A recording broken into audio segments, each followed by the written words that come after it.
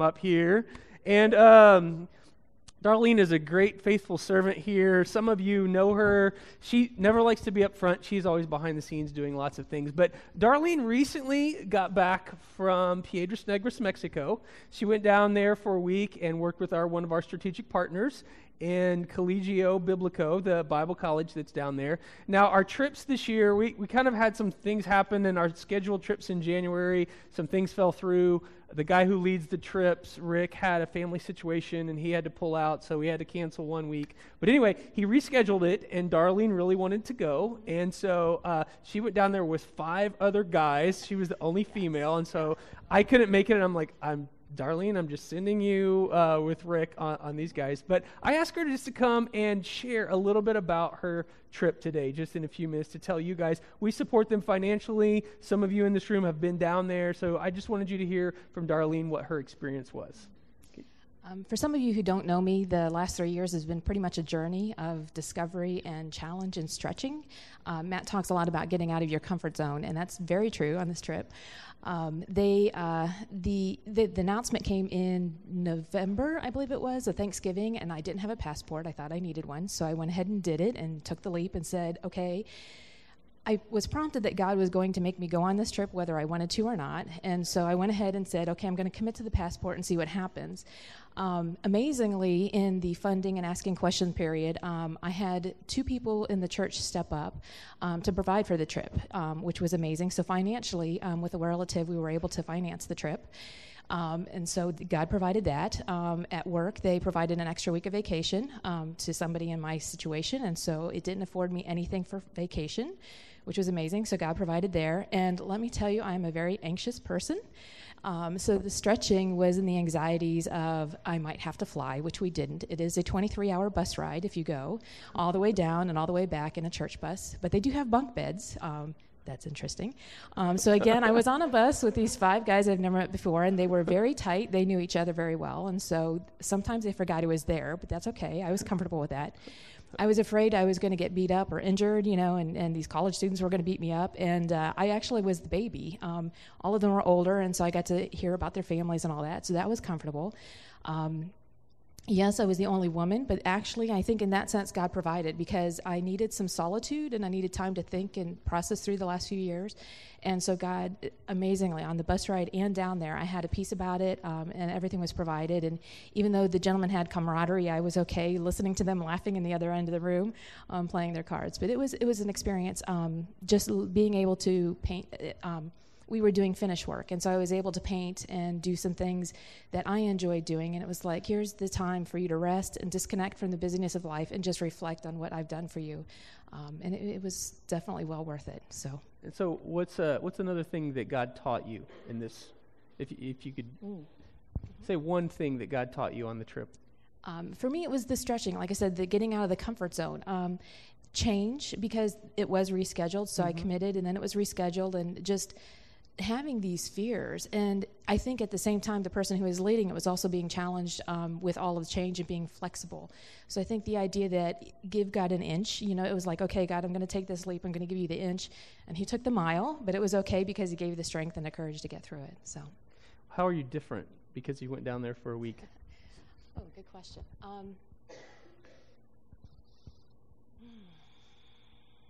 That's a good one. How am I different? I don't know exactly if I can describe it, but I've had people saying over the last few months that I have changed so much from what they knew me before. And I think even in the last week, with all the things stressed out at work and making up for the time that I took off and some of the things with FDA that we're working through, people are seeing that there's a strength that I can't even describe, the undescribable strength that he provides to get through it. And people are seeing that. I don't know how it's coming out. I think it's the whole being used and it's coming out. That's, I think, how I've changed, but I'm still trying to be able to figure out how to articulate that. Yeah. What surprised you about what God was doing down in Mexico with the people and the churches that you worked with? I was impressed with some of the students that I've been able to keep in touch with, how much God is using them and how much they're focused on that. And in American culture, there seems to be a stigma. I don't want to be a Jesus freak or something like that. And these people are living it. It's real, genuine. There's an opportunity for them to go to the Colegio Biblico. And so for them, it's a lifetime opportunity. And it was nice to see that and see how God's working in their lives. Oh, good. You do. Let me pray for you, okay? Thank you for sharing that. Father, I thank you for Darlene. I thank you for her faithfulness. I thank you for stretching her. Thank you for giving her this opportunity. And we're just happy just to hear a little bit about her trip. And we thank you for her faithfulness. Thank you for Rick Smalling and for Daniel Lamas that's down there in Mexico and that does the work. And we pray that you would just continue to pour out your Spirit upon the people of Piedras Negras and the churches and the college and everything that goes on. In Christ's name, amen. All right, Darlene, thank you.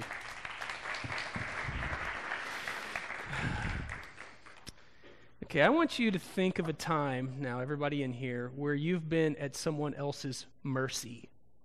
Okay? Some point in your life, something's happened. Maybe you did it, maybe you didn't do it, whatever, but you found yourself completely at someone else's beck and call, their mercy. You didn't really have a lot of say in what was going to happen. You were just going to have to deal with whatever was decided. Now, let me tell you an experience that I had that was like that. When I was in high school, I think it was before my junior year, went to church camp with my church. We were at Milligan College in Johnson City, Tennessee, and my cousin had brought a bunch of bottle rockets, and we had decided that it would be a great idea to shoot them off out the window of our fifth-story room that we had there in the dorms. So we did so. And, it was, the colors were beautiful and the sound, over the Tennessee horizon and the bombs bursting in air. And we were just having a ball. We were just thinking this is the greatest thing to be away from mom and dad and shooting bottle rockets on a fifth-story building. It was just amazing. And we had to go meet our youth minister. And so we quickly grabbed our stuff.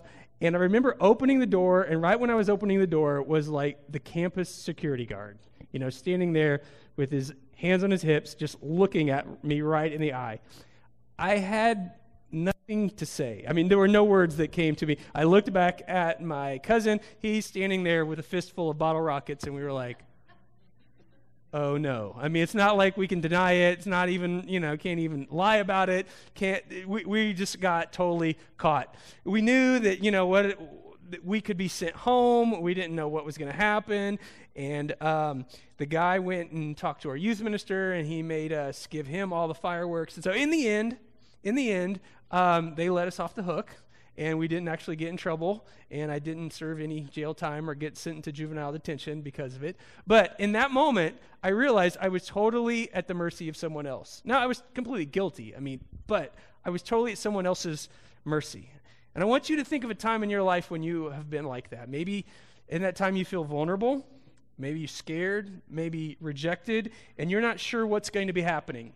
You're not sure if whatever you did is going to get reported. You're not sure if you're going to get embarrassed. You're not sure if you're going to get arrested. You're not sure if they're going to write it on social media. You're not sure what's going to happen. So if you have that mindset, today we're going to look at a story in the Gospel of John, chapter 8, of a woman who was at someone else's mercy. And she had a face-to-face encounter with Jesus. And we're going to look at that story in John chapter 8. So I encourage you to follow along. If you have a Bible there, we'll have the verses up on the screen. But we call this story the woman that was caught in the act of adultery. And some of you are familiar with that story. But I'd like to ask you to look at it with fresh eyes today. And we're going to look at this woman who was definitely the mercy of Jesus, at the mercy of the religious rulers, and we're going to look at how it got handled, and then we're going to look at some things that would apply to you and I in our walk with Christ. Okay, so John chapter 8, starting with verse 1, this is what we read. Jesus returned to the Mount of Olives, but early the next morning he was back again at the temple, and a crowd soon gathered, and he sat down and taught them. Now, it was a Jewish custom that a teacher would come to the temple and teach. That's just what they did, and people would gather. Now, in the first century, though, when this is going on, Jesus is like a first century rock star, okay, wherever he's going. Thousands of people are going and listening to him. Wherever he goes, there is problems with the crowd. It causes bathroom problems, which causes food problems, which causes, I don't know if they had a fire marshal, but there would have been fire marshal issues. Everywhere Jesus went, the people were just flocking to hear him and the things that he had to say. So imagine that he goes in the temple, people are just standing outside, looking in the window, we don't have that problem here today, but imagine people just looking in all the windows, trying to listen to everything Jesus said. Verse 3, as he was speaking, the teachers of religious law and the Pharisees brought a woman who had been caught in the act of adultery, and they put her in front of the crowd. So the religious leaders go and drag this woman, who they claim has been caught in the act of adultery. We really don't know a lot about her. We don't know her name. She seems to not deny the charges, but we don't really know much about her. We don't know if she was married or not, or how it comes, but they bring her in front of all the people while Jesus is teaching, verse 4, and say, "Teacher," they said to Jesus, "this woman was caught in the act of adultery," which is clearly a violation of the Old Testament law and truly not God's best for her. Verse 5, the law of Moses says to stone her. What do you say, Jesus? Now, they were partially right, the religious leaders, and I say partially because the Old Testament law instructed that if adultery occurred, that the man and the woman would be stoned. And there are references in Leviticus chapter 20, verse 10, and Deuteronomy 22:22, if you want to look those up later. But by not bringing the man also, they were really disregarding their own law, but they weren't really interested in the lady. They were just really interested in using the lady to trap Jesus. So in some ways, they're violating their own law here. Verse 6, they were trying to trap him into saying something that they could use against him. So here's what's going on. If Jesus said that the woman should be stoned, then they should not be stoned. If he said she should not be stoned, then they were going to accuse Jesus of breaking the law of Moses in the Old Testament, because clearly the Bible said that she should be. So they think if Jesus says no, then we've got him. Well, if Jesus urged them to stone her, then they were going to report him to the Romans, because the Romans did not permit Jews to execute or to have to kill someone else. So they thought, we've got him trapped. If he says yes, we're going to do this. If he says no, we're going to do this. We got him right where we want him. They had no regard, again, for this lady, but they were trying to use her to make a point and to prove that Jesus was wrong. Second part of verse 6. But Jesus stooped down and wrote in the dust with his finger. Now, this was the first sign to the religious leaders, or should have been, that something was going eerily wrong. Because instead of just giving them the answer, they think we've got him, Jesus just starts writing things in the sand. And I think you can hear some of them start going, uh-oh. I think the audio would have changed in the soundtrack, you know what I mean, to almost be this more eerie sound, uh-oh, when something's going to happen. So that's what happens, and I love how calm and cool and collected Jesus was. And they're hoping to rattle him or embarrass him, but look what happens in verse 7. They kept demanding an answer. So he stood up and said again, "All right, but let the one who has never sinned throw the first stone." Now, notice the brilliance of what Jesus did. He upheld the law of the Old Testament by allowing them to stone her, but he emphasized the beauty of mercy and grace and compassion. And this wasn't something that the Pharisees had thought about. They hadn't even bargained on this. They hadn't even thought that there would be some other alternative. Verse 8, then he stooped down again and he wrote in the dust. And again, we don't know what Jesus was writing, but we do know this. Whatever he was writing in the sand had a very powerful effect on the people who were watching.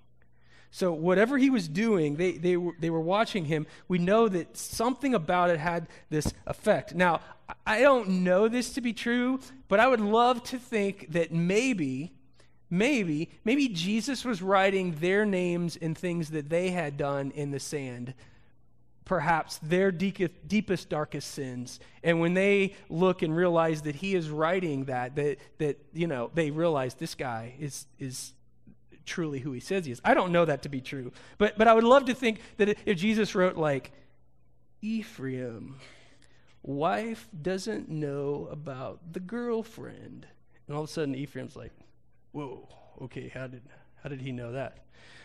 What if he wrote, Josiah takes money out of the temple offering and gives some to himself? I mean, what would that have been like?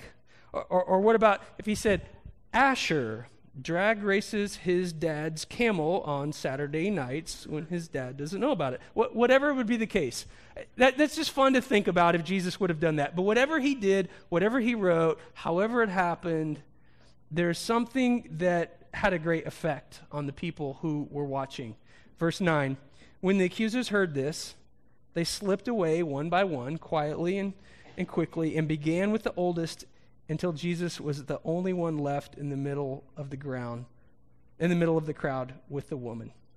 So I think you could hear the sound of the rocks falling, the rocks that they already had in their hand. They were ready to throw them at this lady. All of a sudden, they just start dropping the rocks, and you just thud, thud, thud, and the dust comes up as they hit the ground. And they all just start walking away. Now, verse 10, then Jesus stood up again and said to the woman, where are your accusers? Didn't even one of them condemn you? No, Lord, she said. And Jesus said, neither do I. Go and sin no more. Jesus didn't ignore what the lady had done, but he dealt with it and addressed it in a way that communicated compassion and mercy to her. So here's the bottom line of what I want us to focus on today. If you get nothing else, get this one thing. Jesus didn't make a point. He made a difference. And it's much easier for us to make a point, but it's much harder to make a difference.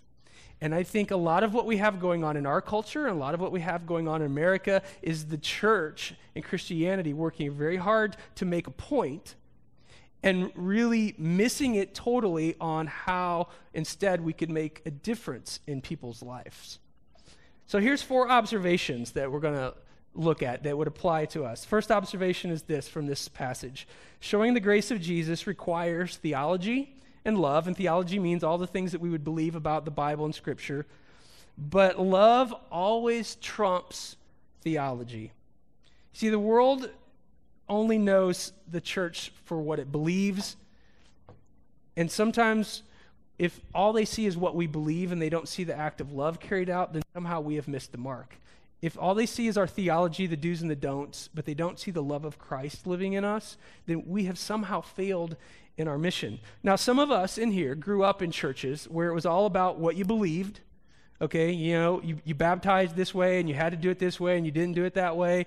Or about communion, you took it every week, or you took it quarterly, or you had to take it like this, or you had to use real wine, or you had to use unleavened bread, or and we were the right ones and everyone else was the wrong ones. Or it was about the second coming. We believe this about the second coming, and those people believe it a different way, so we're the ones that are right and everyone else is wrong. And so you get this reputation of those are the people who believe this certain thing. Others of us went to churches where we were known for what we were against. We were against things. We were against dancing. You don't dance. Good Christians don't dance. Against going to R-rated movies. Against Disney. Against a certain political party. Against rock music. You can just choose anything. But so many times we may have grown up in churches or been a part of churches, or we even may see churches today that are known for what they believe and what they are against. But there's very little demonstration of God's love. And to me, I think that's where our theology misses the point. If we have theology, but we don't have grace, then our theology means nothing because people don't see the love of Christ in it. Jesus showed the woman that day a mercy and a love that she had never seen before.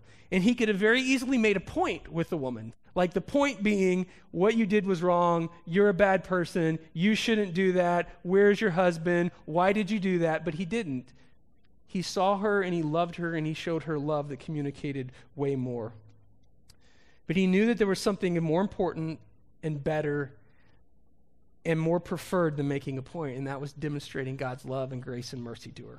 Okay, second observation. Showing the grace of Jesus may put you in conflict with religion. That's what Jesus, a lot of the Gospels we find, he was in direct conflict with religion and the religious leaders because of showing people grace and mercy. There are plenty of people, and I think Christians and the church is guilty of it, who are very quick to picket, protest, condemn, accuse, point a finger, or judge, because that's what religion does. It makes a point. But Jesus bucked what he saw in religion because he was more interested in helping a person see God's love. And the challenge is for us to do the very same thing.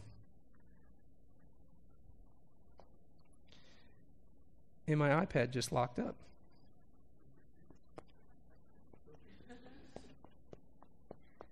And I got nothing.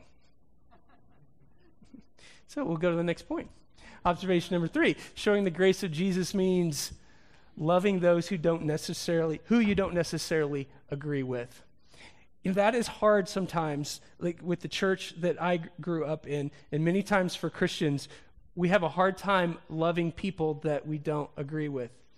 When I worked in the Genesis shelter for 2 years, and that hasn't been going on for a couple of years, but some of you in here worked in that, and they were providing a homeless shelter to people, a non-barrier homeless shelter. One of the things that God was teaching me during that time is it is really okay. In fact, it's not okay. It's actually preferred. It's actually the way to do it, to love people that you don't necessarily agree with. You don't necessarily agree with the choices that they've made. You don't necessarily agree with how they've gotten themselves in this situation. You don't necessarily agree with what they're going to do tomorrow. You don't necessarily agree with a lot of those things.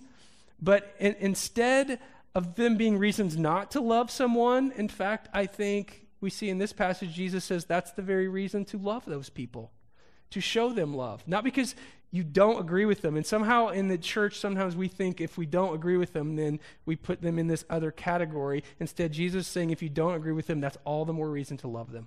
It's all the more reason to show them God's love. 4th observation.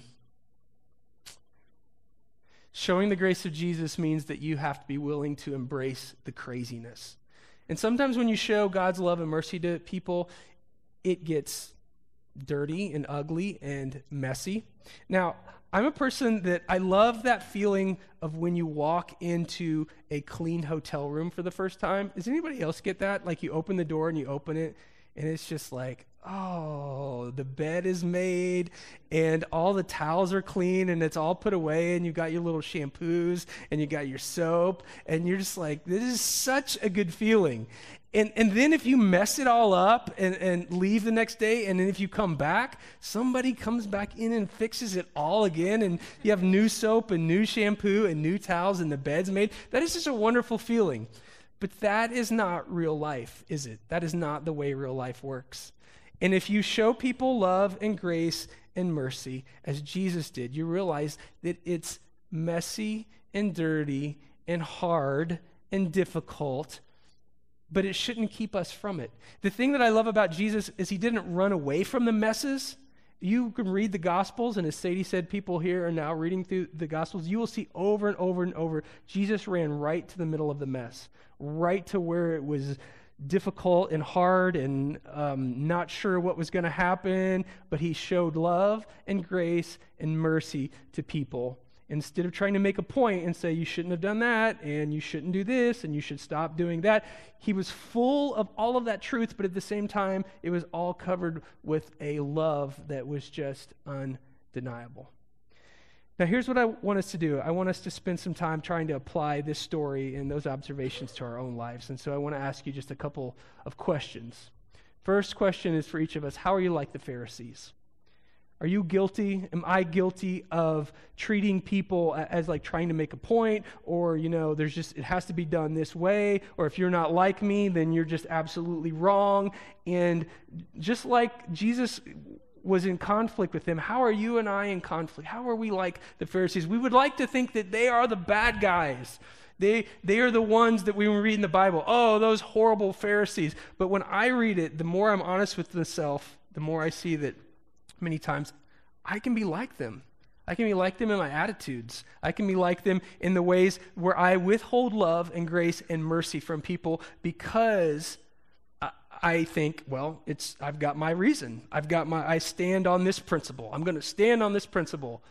Jesus was full of all of those things, because I think the interesting thing is when you think about the Pharisees and religious leaders in Jesus' day and time, Jesus did not disagree with them on beliefs. He believed theologically all the same things that they did. It was just how they chose to live out their faith, which were they lived it out with rules and regulations and do's and don'ts and punishments. Jesus said, I'm bringing a new way, believe all the same things, but I'm full of grace and I'm full of mercy. And people will respond to the love of God in that way. So how are you like the Pharisees? Number 2, how are you like the woman?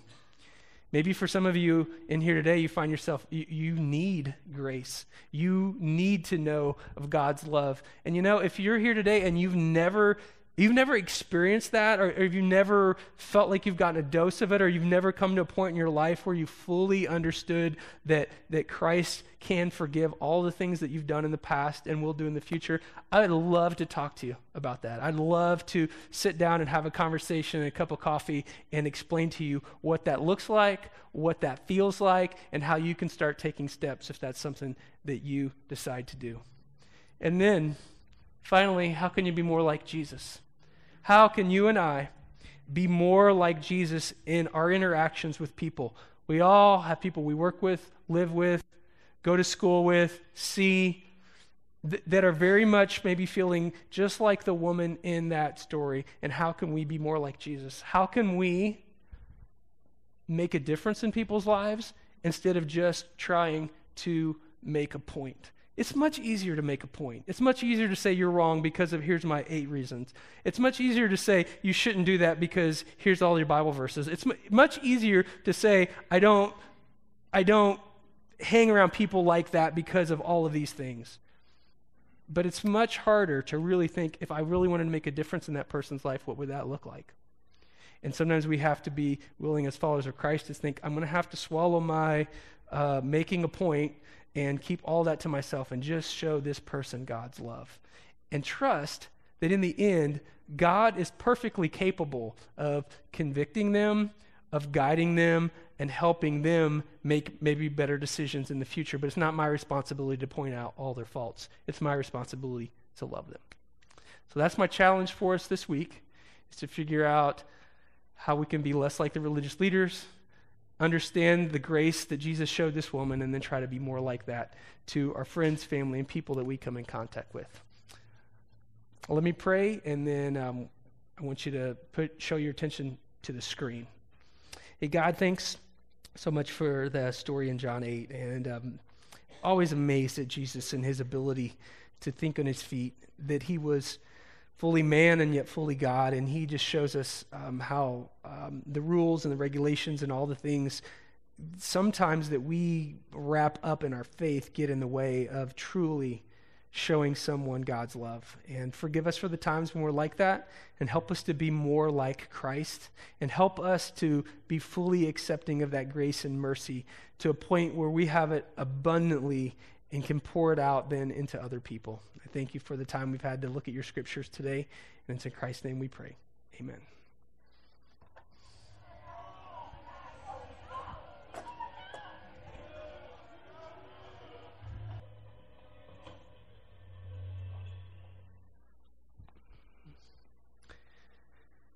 When we take communion each week, we remember that kind of grace and that kind of mercy that was first shown to us through Jesus, with elements of bread that represent his body that died on the cross as a sacrifice for our sin, and the juice that represents his blood that was poured out as an offering, as a sacrifice, to become the sacrificial lamb. So you're invited to participate here in just a moment, and Jeremy and the band's going to come up and sing with us, and just come forward, and you can just tear a piece of bread off and just dip it in the juice, and then take it then or take it back to your seat. It's really your time to do whatever you want on how God leads you, and you can reflect. So let me pray, and then we'll take the Lord's Supper together. God, thank you for the reminder of your grace and your mercy.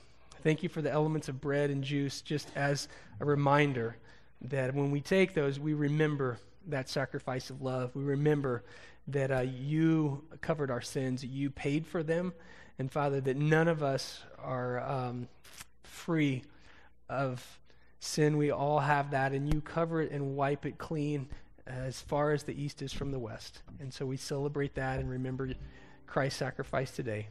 Amen.